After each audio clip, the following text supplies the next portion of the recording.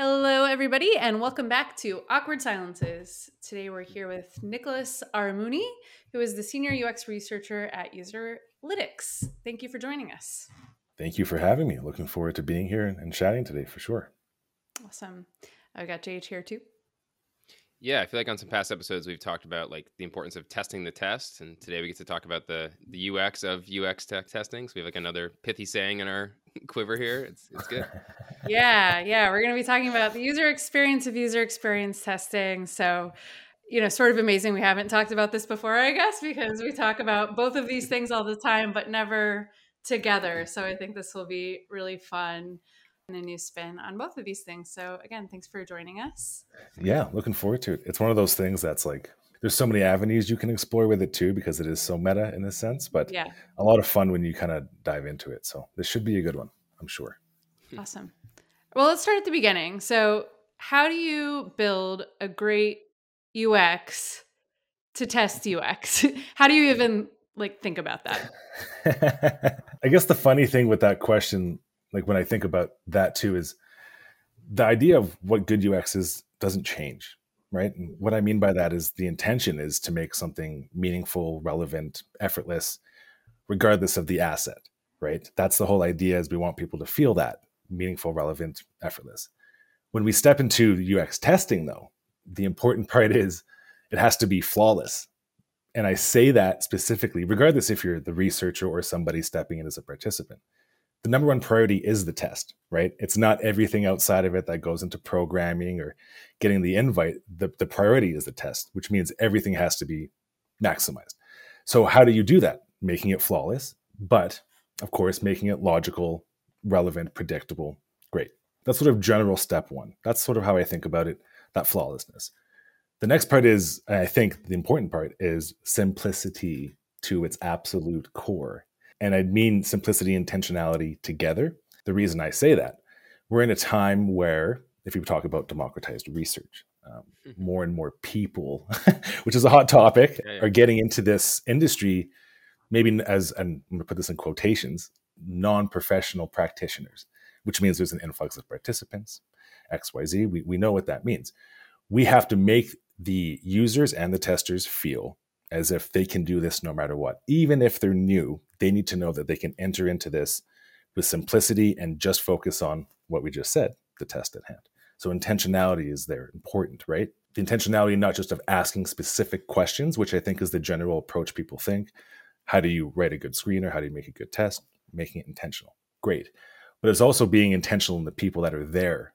Relevant people are able to create meaningful experiences, relevant experiences, effortless experiences to get that insight, right? Yeah.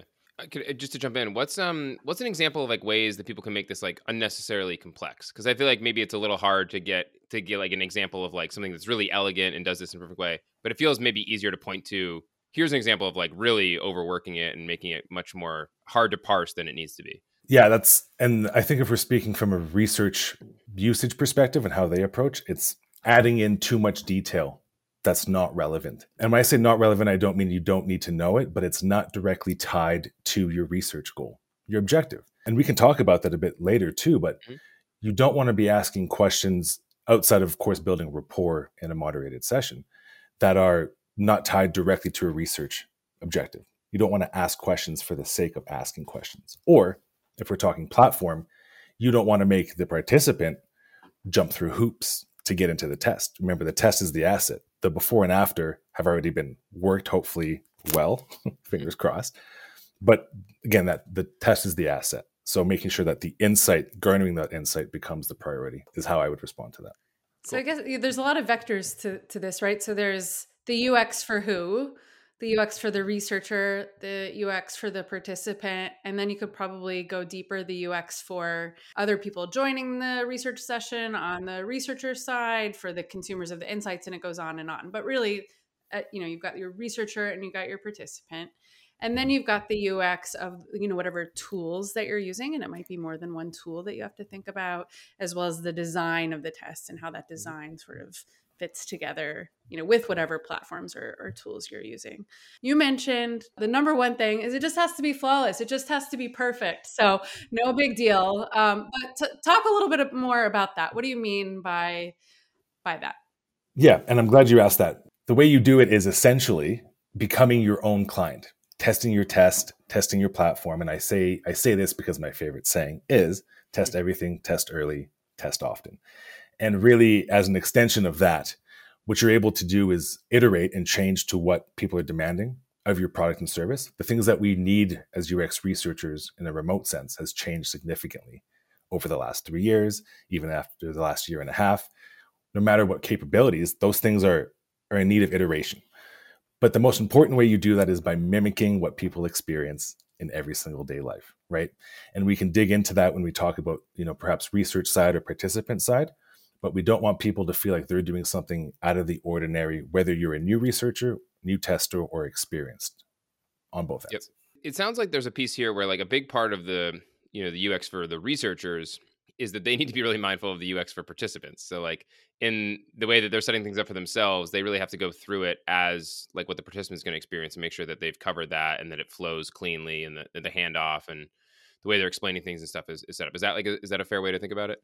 100%. As a researcher, one of the primary tools that you have is empathy and putting yourself in someone else's shoes. And so when you're designing, especially again in a remote sense too, when you're designing your test or designing what you need to be doing to get the insights you want, you need to have your participant in mind. And again, we mentioned that test is the priority, making sure that that becomes what they're focusing on and just getting the answers that you need, not more, not less. Yeah, I like that. I think there is a tendency, I think we see this in a lot of things. You see it in product development too, but just like, the kind of like, well, while we have the hood up, like, let's do all this other stuff. And it's like, while we're talking to this person, let's jam in all these other questions or ancillary things. So I think the idea of, being really strict on that and keeping it focused and core to what's important to learn is a really good piece of advice. On the participant side, it feels like that experience feels a little easier for me to like wrap my head around. They need clear like prompts and communications about like what's next and what to do and right expectation setting. You need to make sure that whatever tool you're putting them through, whether it's, a video call for moderated or some unmoderated testing tool for this, is like going to provide them the right guidance to be able to successfully do the thing that you need them to do. Is that kind of like the main ingredients? Or when you think about the participant side, are there other things that you, really want to pay attention to and get right? Yeah. Well, I think that's an overall general theme of the idea, right? Is taking into account that participants might be doing this for the first time, and this could be their first touch point ever being in a test. And even if it isn't, I promise you, your participants are nervous. Like I can almost guarantee that they're like, am I qualified to be here? What am I about to do? Do I have to share private information? Especially when you talk about testing internationally, what's allowed, what isn't. These things all play a factor. And to sort of, I think, encapsulate that, I always relate it to making their participation from the first touch point the best possible user experience they could have. And you do that by translating it into what I call making an online reservation. Let me explain what I mean by that. When you go to book an online reservation, you click a link, you end up at a page. It asks you a few simple, direct, intentional questions, right? What's your name? For how many people? Which location? Great. Step one is done. Step two is, what time would you like to join the session? These are the times we have available. Great. Step three, what's your email, contact information, email confirmation sent. That's what your screener should do. It should ask those intentional questions, keep it simple, direct. How do they get in touch with you? And when that confirmation email is sent in this reservation, it gives them the information they need. That well-informed part that you just mentioned, right? How do you join the session? How can you be prepared? Do you have your audio working? You need headphones to do X, Y, Z. Here's how you cancel. Here's who you contact. Done.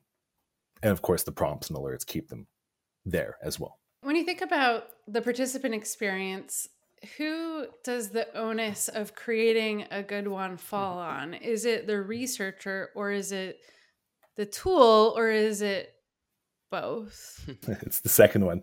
It's both. If you're using a tool, that by and large should be done to make life easier. Right. Really. Hopefully you're using it because you're trying to make life easier. So the onus falls on the tool.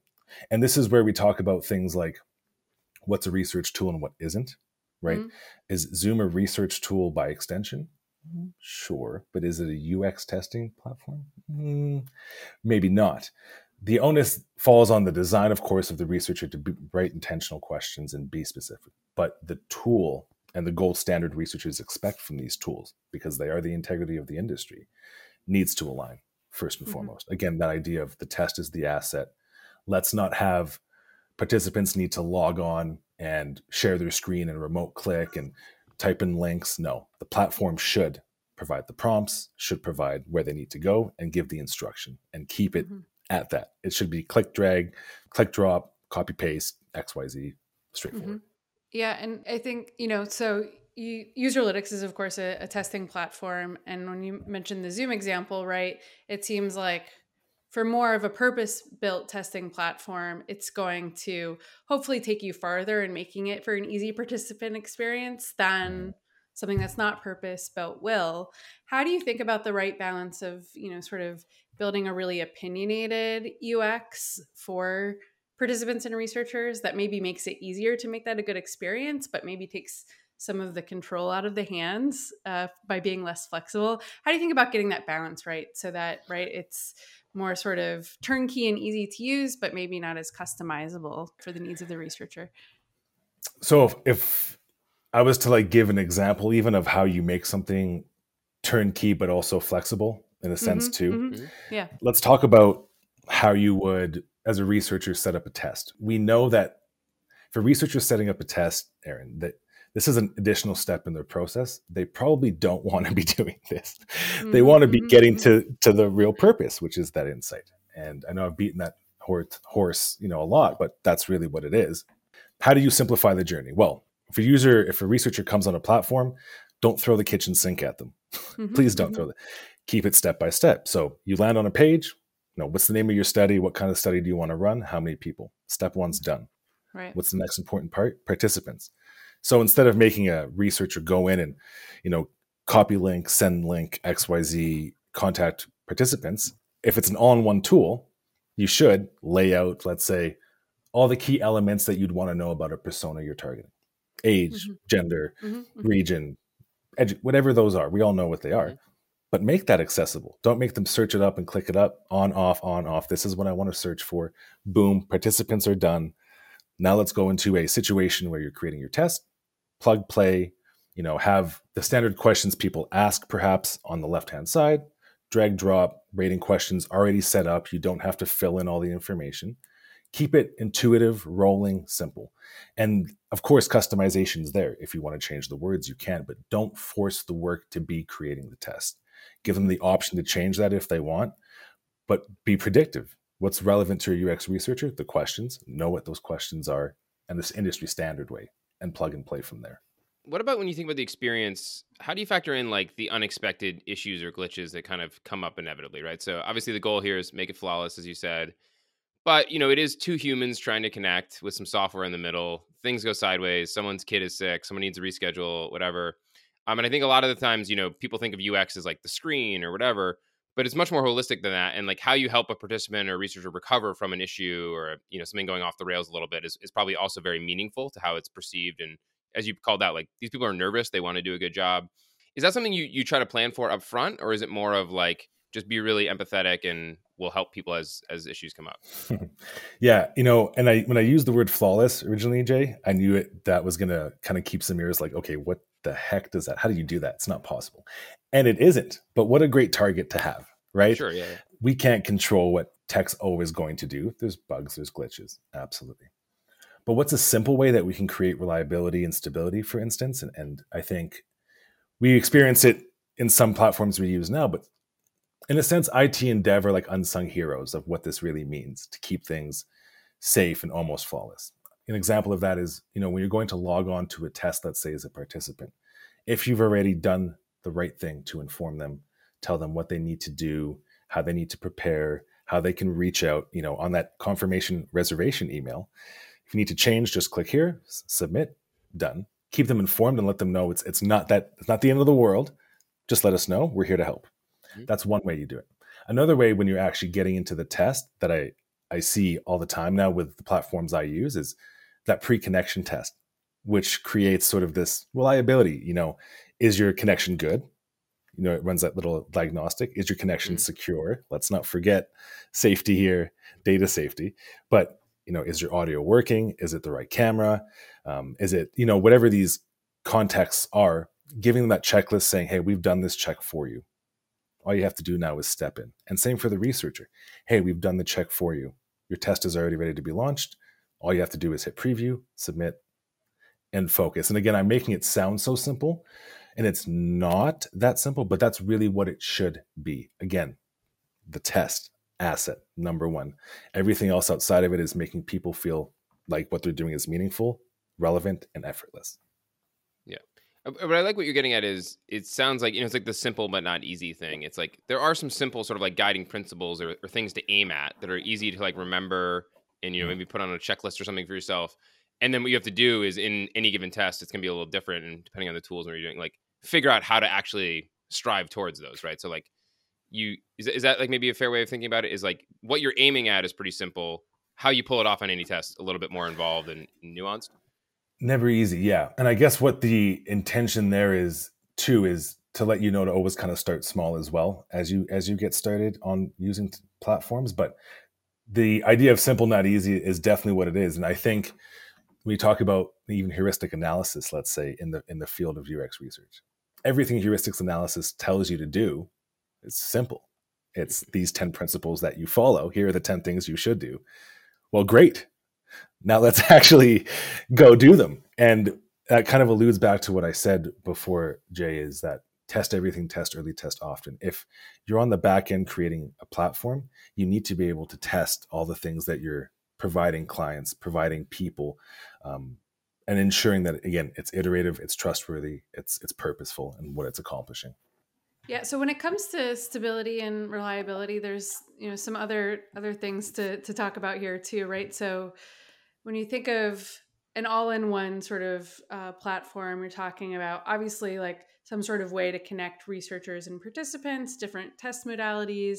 There's the analytics component, the insight sharing. So there's all these different points where things could fall apart. So how do you think about creating reliability across all of these different components of the software? I think I almost alluded to that in the sense before of like the IT and devs are sort of unsung heroes here.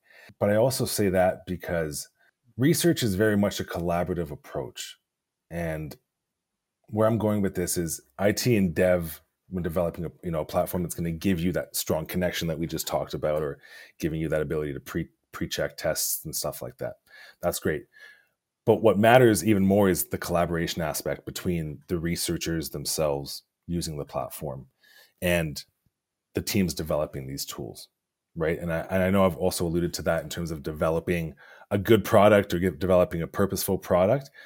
But that collaboration effort is going to make sure that, if you're auto-generating metrics from rating questions that are programmed in, or if you're automatically storing data that's recorded onto a platform, you're doing it in a way that people know is safe by doing checks, talking to your customers, talking to your clients. For instance, if you're dealing with legal issues in GDPR, you know where the information needs to be, you know where to store it. These sort of things make a massive difference, even on that first front. A question maybe from a different angle I have for you is, as you try to find like the optimal, great experience for researchers and participants, does that mean that you think researchers should be out there trying like lots of tools, like go out and find the best one? Or is it like stick with what works and really learn how to use it and, be a little bit more conservative about, jumping into a new tool? Because I feel like this is always a struggle on the product side, is like you get a little bit of like shiny object syndrome of like, oh, this one looks cool. But there's advantages to, keeping the thing that you have and you know how to use, right? So if we're talking about like researchers testing new platforms, yeah, they're like, I really want my experience to be great. And you have one researcher who's like, I'm going to go out and look at all the tools and play with all of them. And another one's like, this thing works pretty well. We're just going to optimize the hell out of it and make it great. Like, do you see one of those paths tend to work better than the other? Or?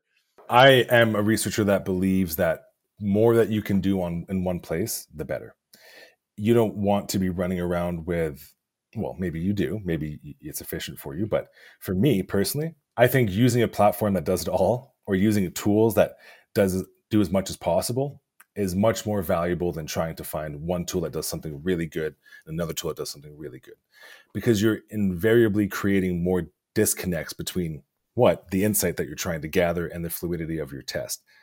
Make the user experience for yourself positive. Keep it all in one place and don't find yourself, sprawling around trying to find this one, that one, this one. I think if you can master one platform, or maybe even two, and keeping it really just tuned into what are the capabilities and does this one really suit everything I need to do well, I believe you're much better off. We talk about, I guess what I kind of relate this to is when we talk about doing like translation in a study, what that means is you're adding an extra step in where the insight comes from, right? You're having someone translate what someone's thinking to a different language, and then you're reporting on it. You're almost adding unnecessary nodes in the connection line here. I feel like doing that with a whole bunch of platforms is the exact same thing. You're running a risk of missing something or failure on one end, and it's not cohesive from my perspective. I was going to say, well, let's turn this into a debate. This will be fun. Definitely pros and cons to all-in-one and multiple platforms, of course. But because you would prefer to work on all-in-one platforms and you do a lot of research for different areas of your own platform, I'm curious if you could just walk us through some of the testing methods that you kind of rely on to test these different areas of both the researcher, the participant experience, different surface areas within the app and so on. Do you have some go-tos, or you? Yeah, I mean, I guess it's kind of hard for me on in a second to sort of say, what do we typically do to test a certain asset or a certain element of the type? Uh-huh. But I like to hear it from the person's mouth, really. So my testing is always going to be, when I'm working on my platform, is I want to get on a call with somebody and I want to walk them through whatever that is in a flow. I'm very much like, what's this flow and how does it relate to the experience you're having? I'm not anti-unmoderated because I feel like it serves its purpose, but I'm certainly pro-moderated in the sense of if we're running a new, let's say, feature like a biorhythmic analysis, whatever, eye tracking, I want to be there experiencing what that participant is going through. And sometimes the participant, well, most of the times, they are a researcher. What a beautiful thing. When you're testing your research with a researcher, that creates a beautiful environment for you to get the input that you need. Yeah. Are there challenges, while we're on that topic to researching researchers? Do they know too much? Do they... do they make good participants? They make bad participants, challenging participants? Tell us about researching researchers. Yeah. I can appreciate that because I'm an optimist by nature, which maybe comes off in the way I speak and the things I talk about. But oh God, yeah, it's hard. There's some challenges there, certainly. And you kind of said it in the general sense of, do they know too much? And do they require too much? Right? Do they think that everything that they need can be solved in 1 second? Typically, yes, because I think I referred to this. They should know better. I'm sure all their insights have not turned into solutions immediately. What? People don't listen to researchers or designers? That's crazy. What kind of world are we living in? Yeah, that's actually a good point too, is I think there's that need to want to see, and that's in the industry though too, right? When you're a researcher, you want to see the impact that you're making. When you're testing out new things with researchers, they're saying this needs to happen now because I run tests like this all the time and I always run into this issue. So this has to change. And you're kind of like, ooh, that's not the way this works. Like kind of like what you said, it doesn't happen this way. We're in prototype phase. So that was a good point that you made, Aaron, for sure. I think I'm thinking a little bit about is, we hear this from users a fair amount, is people are often stretched thin and, limited bandwidth to put into the research compared to maybe what they would do in an optimal situation. And so if we're saying like, you really need to test everything and optimize the experience, there's sort of like maybe three categories. There's like the pre-test stage where you're like getting the participant to sign up and setting the right expectations. There's the actual test and facilitation. And then you have some sort of like wrap up conclusion stage. Like, where is the best ROI? Like, if I'm tight on time, I know I need to test it all and I want the whole experience to be great, but I'm limited. Like, is it, you want to do it in order because it's kind of like a funnel, and so you want to make sure step one is good before you get into step two? Is it the test is everything? So like really focus there, like how would you, if you had to 80-20 it, like what would you give somebody advice on how to go about doing that? I would actually see it as a cycle. I wouldn't see it as one is more important than the other. And what I mean by that too is, could you possibly say that, the participant's experience on the back end is less important than, the test that they just went through? I don't think you could justify saying that, hey, it matters less. Everything matters. And that's the idea here, is where I think where it all joins together is the point of where the test is, but it starts with the planning. The ROI comes with your test plan. And that's why I mentioned that intentionality, Jay, is when you're being intentional and specific about what you're trying to garner, whether it's the screener questions and you're starting broad and getting more tight, or it's the actual test portion and you're only testing after building rapport, of course, the asset at hand, they all tie in together. They need to be, one relies on the other, because what if this tester is a great tester too, right? And you maybe want to follow up with them.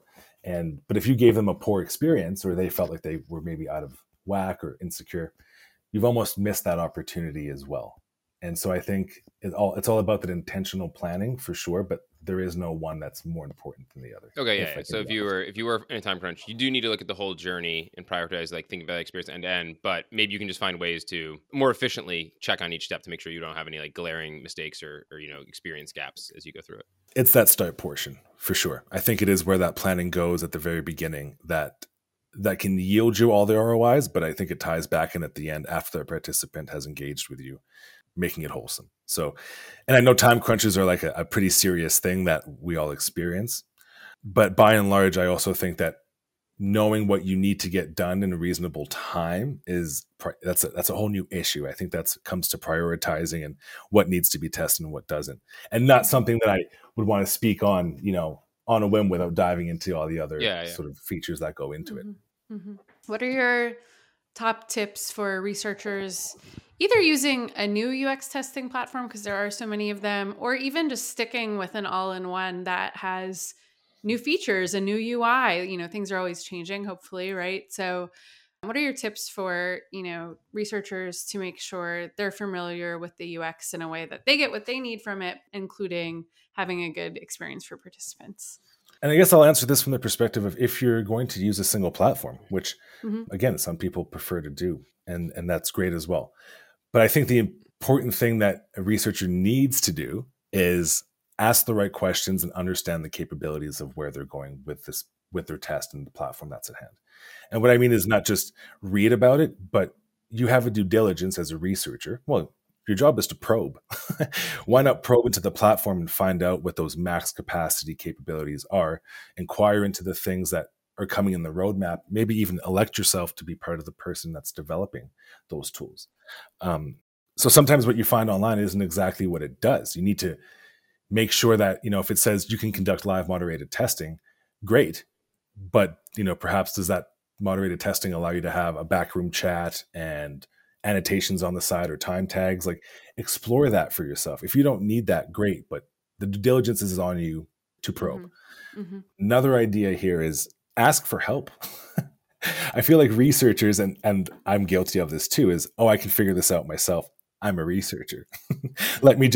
I know how this tool works. And then you start playing around with it, and wow, what a difference it would have made if you would have said, hey, can I get on a call with someone and you can show me, the capabilities or how this short streams my availability or my use of this product? Mm-hmm. That's a huge difference. And the last one, and I use this analogy often, please don't just get in a Ferrari and hit the gas pedal if you've never driven a car before. Maybe try on your friend's car, maybe try on an old car. You don't need to jump in and start huge, Aaron. You don't have to go in and start a 400 participant study with a card sort and tree testing and again, sentiment analysis. No, just start small and work yourself into the platform. Don't exhaust yourself in trying to figure it out. Mm-hmm. So that would be probably the three things I'd say.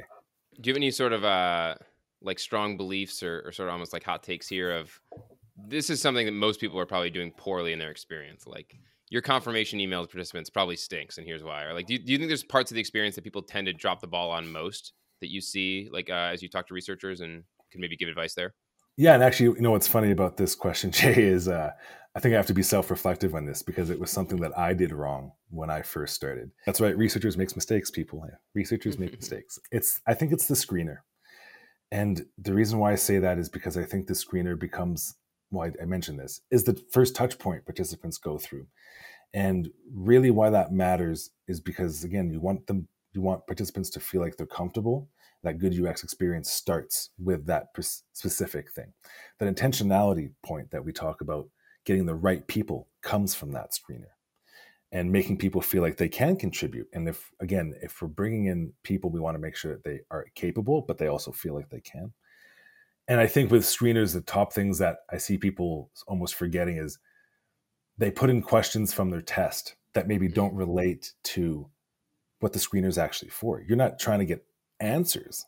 You're actually trying to stop you're trying to build a wall of people coming. It's called a screener. So you don't need to be asking people these questions that don't necessarily relate to who they are.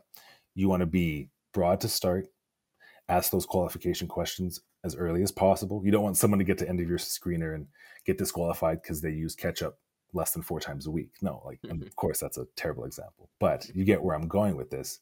And that's where that sort of start broad, be specific, be precise, and provide that positive reservation style at a restaurant experience comes in, I think.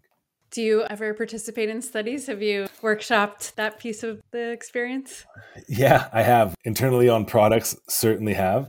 But I feel like one of the really cool things about that is I get to see the back end of what our participants go through. And a lot of that comes from wanting me to be able to inform participants on what maybe they might experience or be able to solve problems ahead of time. So I've set in on about a couple dozen as the researcher on the other side, which is a very strange situation to be in.